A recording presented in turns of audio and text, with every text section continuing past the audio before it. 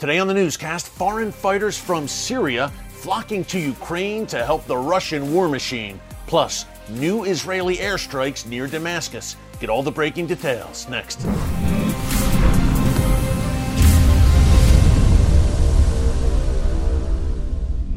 Hey folks, Eric Stackelbeck here. Welcome to the Watchman Newscast. This week is already off to a very busy start, both in Ukraine and the Middle East. Lots of breaking news to cover, so let's get right into it. It looks more and more like this Russian campaign in Ukraine will turn out to be a long, bloody, and sustained affair, I'm sad to say, as Russian forces move closer and closer into major Ukrainian cities. They are meeting stiff resistance, not only from the Ukrainian military, but from Ukrainian civilians as well. That's why a story today in the Wall Street Journal really comes as no surprise. The Journal reports that Russia is now recruiting foreign fighters from Syria to Ukraine. Now, a little bit of background here. Of course, Russian forces have been in Syria since September 2015, propping up the regime of Bashar al-Assad and fighting alongside Iran and Hezbollah in that country.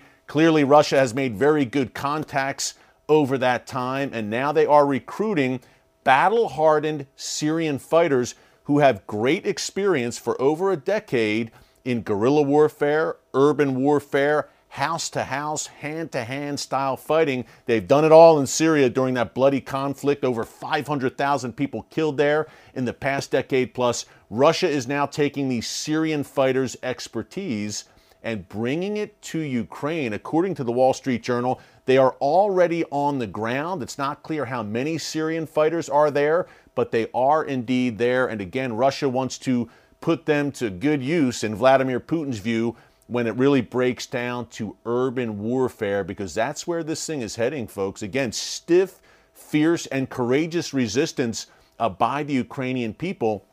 According to an Arab media outlet, there are Syrian fighters who are being paid by Russia $200, $300 a head to come to Ukraine. And will more and more come? Will Russia perhaps even employ Iranian or Hezbollah fighters in Ukraine? Again, they're aligned on the battlefields of Syria together. They're already bringing Syrian fighters.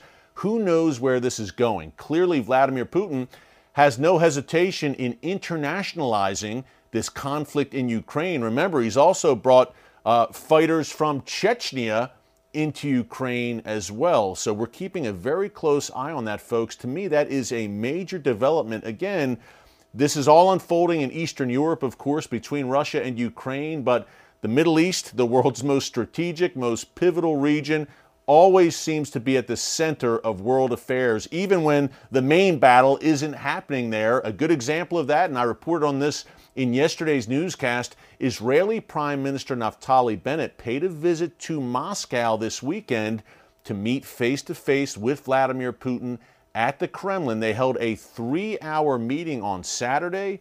After that, Bennett flew to Germany to meet with the chancellor there, Olaf Scholz, and he was also in close communication with Ukrainian President Volodymyr Zelensky. Now, Israel is looking to play a mediator role between Russia and Ukraine.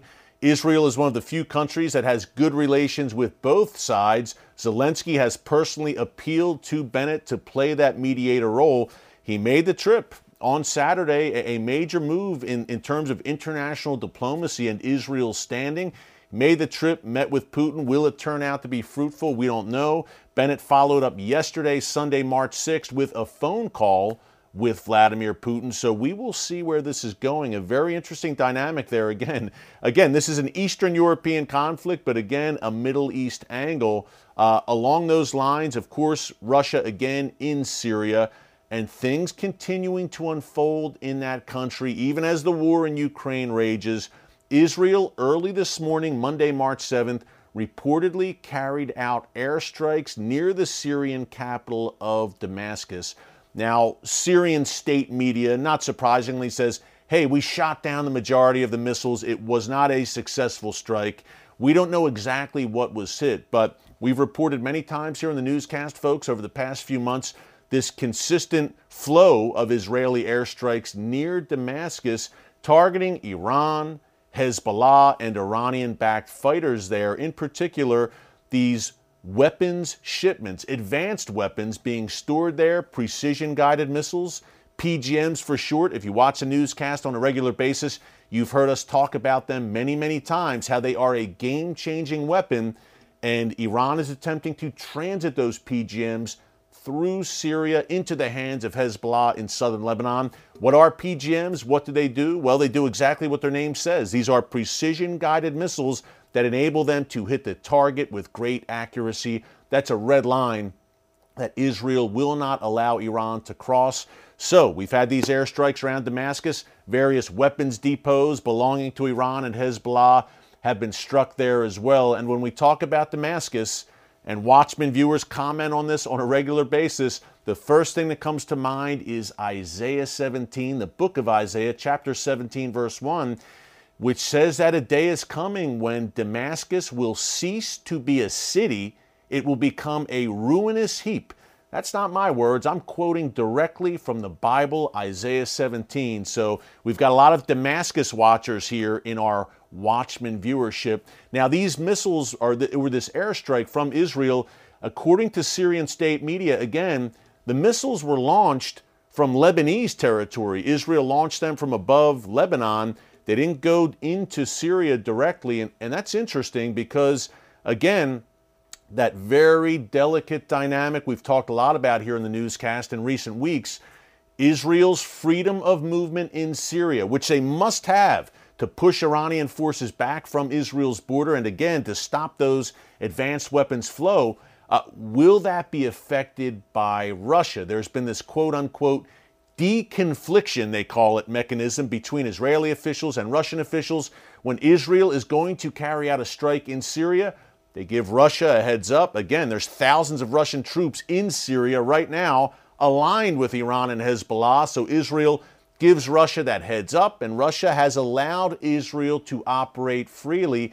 But is a day coming when that will all change? I don't think Vladimir Putin, needless to say, is a man Israel can trust, and on a dime he could change his mind and say, Israel, no more. We will no longer allow you to carry out strikes in Syria.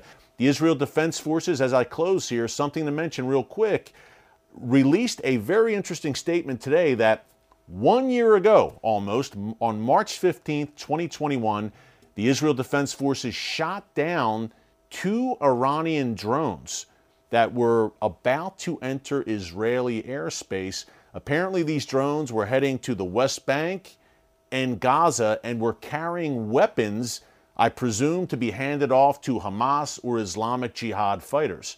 Now, why Israel is just sharing this now, a year after it happened, I'm not quite sure, but 2 drones, again, were ready from Iran, were ready to enter Israeli airspace. We've had incidents like this in the past, in February 2018, in May 2021, where Israel also took out Iranian drones that entered Israeli airspace.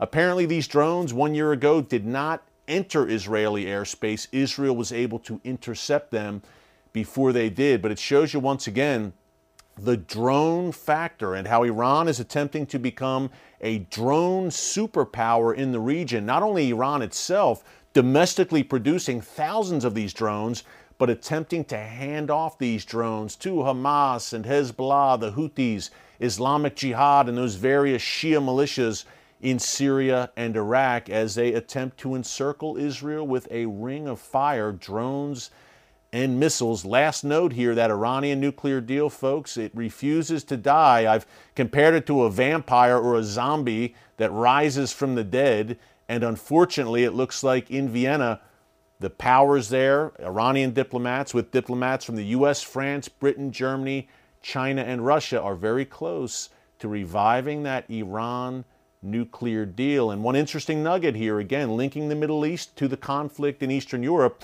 Russia is apparently dragging its feet now. Russia, which, by the way, is reportedly playing the main role in brokering this Iran deal.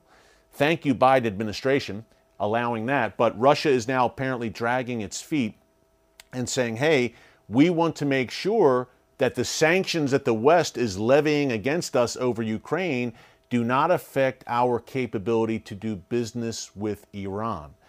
So we'll see where that goes, but it shows you once again, Russia and Iran, for all their differences, do have a very close alliance, and we have Russia, Iran, China, and to a lesser degree, North Korea on the march and certainly feeling empowered and emboldened right now. Folks, keep all of this in your prayer. We're watching it all very closely here at the Newscast, and we will have more breaking updates for you tomorrow. Until then, God bless you, and remember, never hold your peace.